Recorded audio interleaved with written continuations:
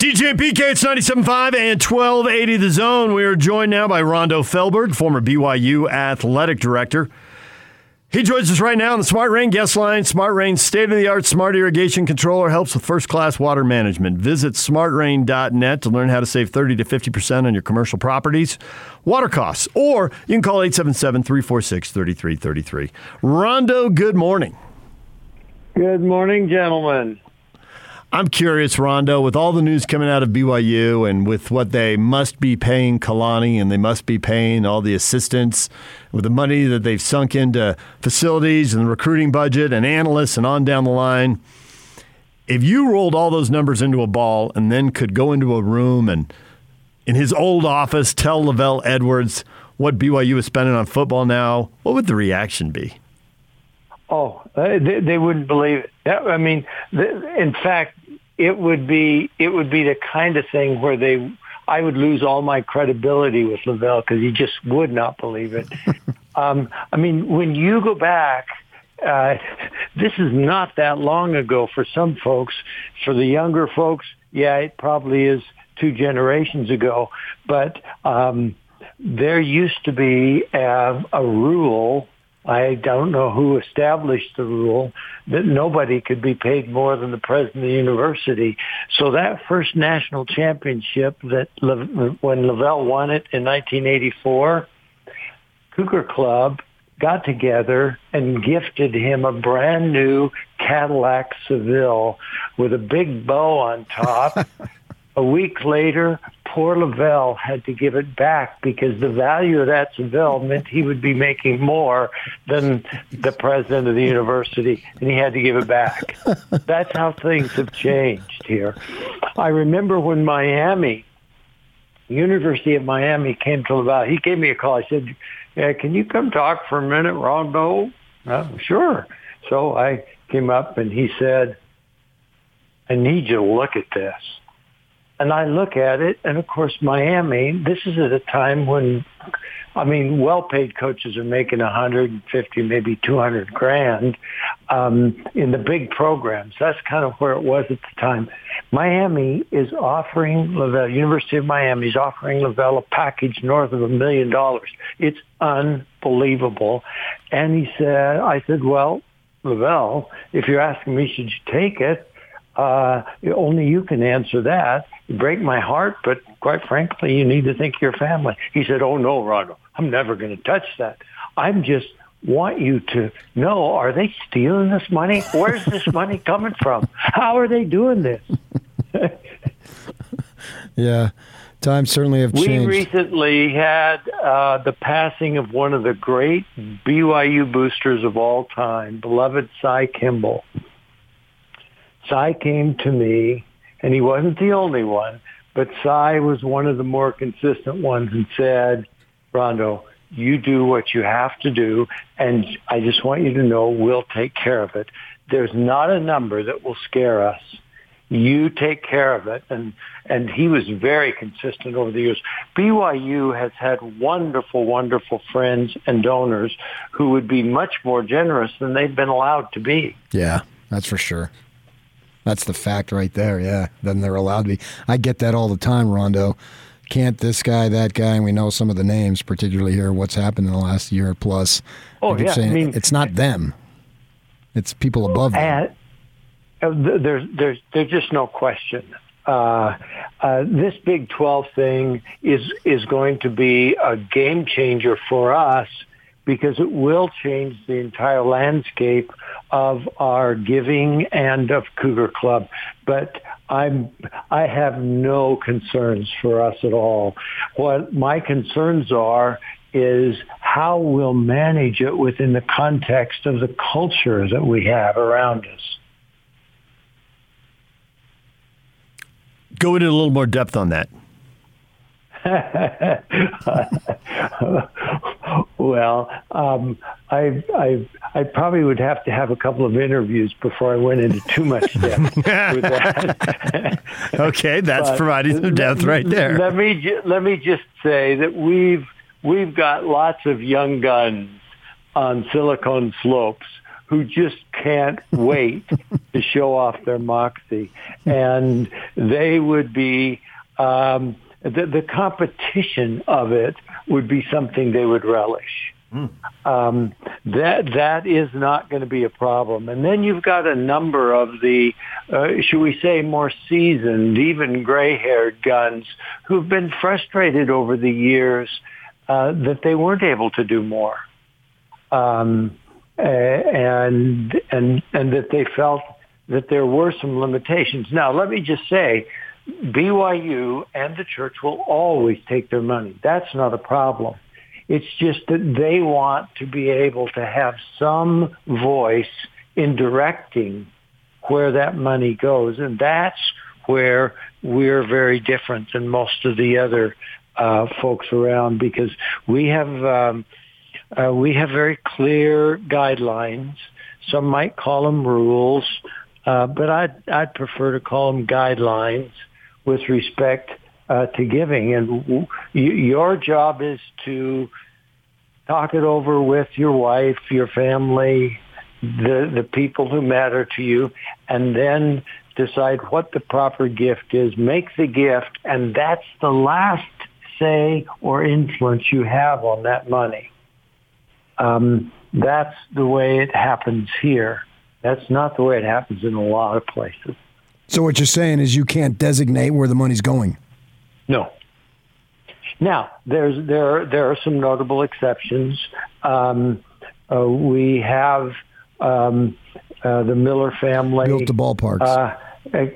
Yeah, and that was actually Cy Kimball and Larry Miller, and Cy. This is a tribute to the Kimball family, because Cy said that he was more than happy to have the Miller name go on that ballpark rather than his name.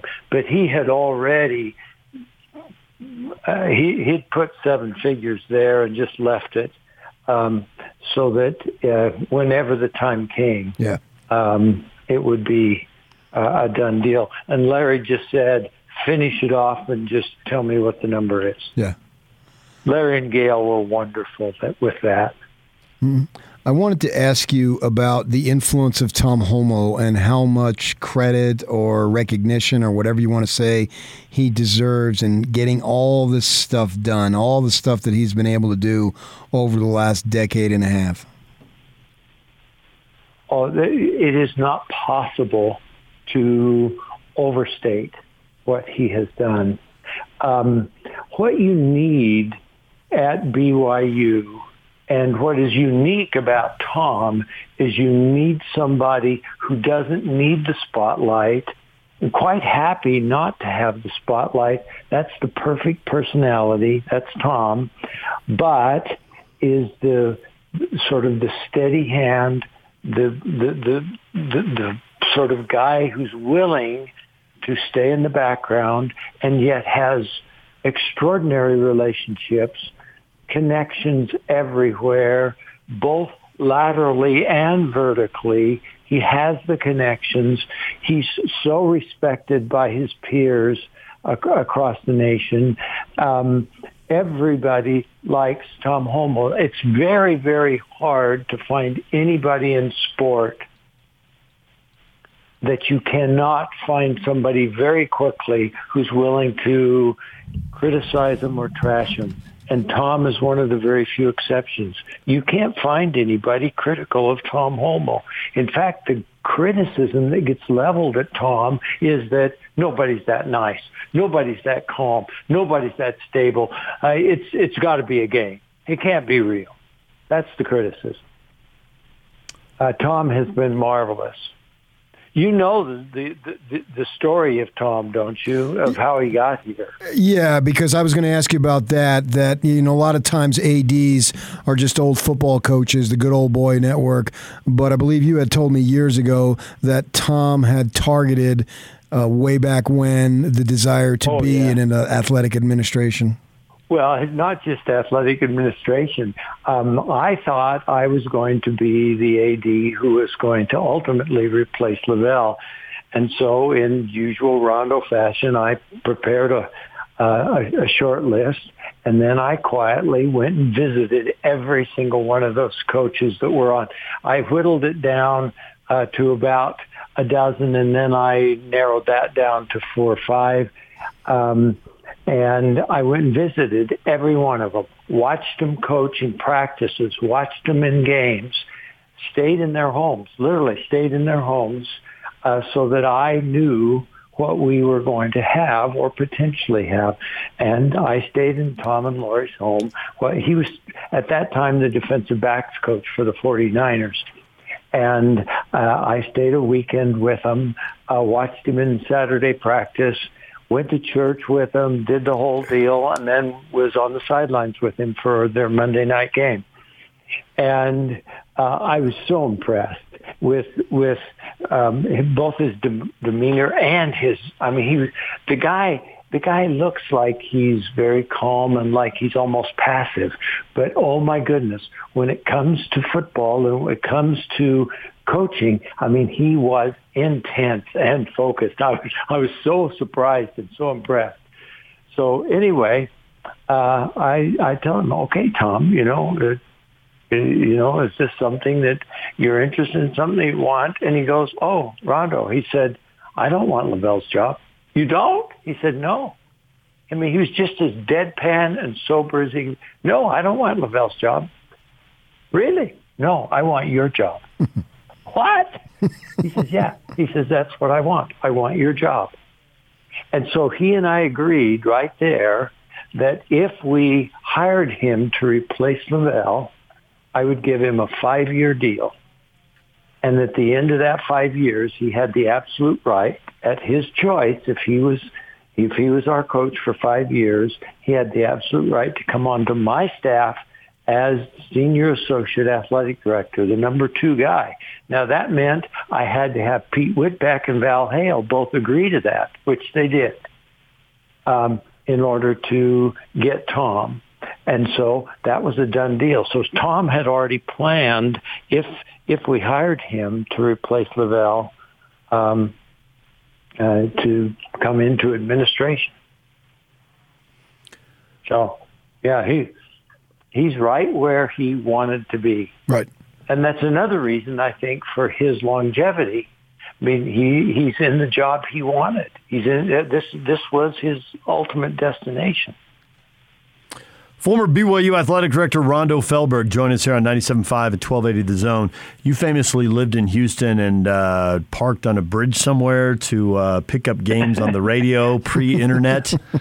And so I want to draw on that Texas experience because Oklahoma and Texas have been the big dogs and driven the league. You know, lately everybody's been trying to keep up with Lincoln Riley in Oklahoma. Well, Oklahoma's going to the SEC and Lincoln Riley's gone to USC.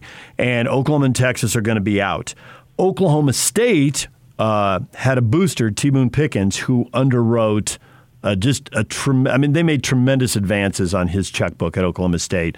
The stadium's probably the biggest thing, but it's not the only thing. But he passed away a couple years ago. I expect this league is going to be competitive and driven, but who do you think drives the league?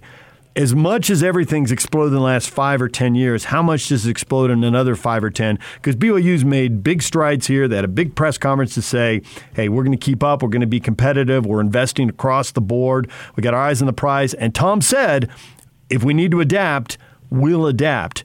Who drives it? How much does this change and accelerate in the 5 or 10 years going forward? Oh, I think the influence of that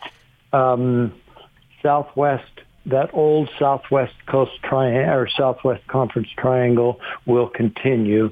That's really where it is. So we're talking Texas Tech, and I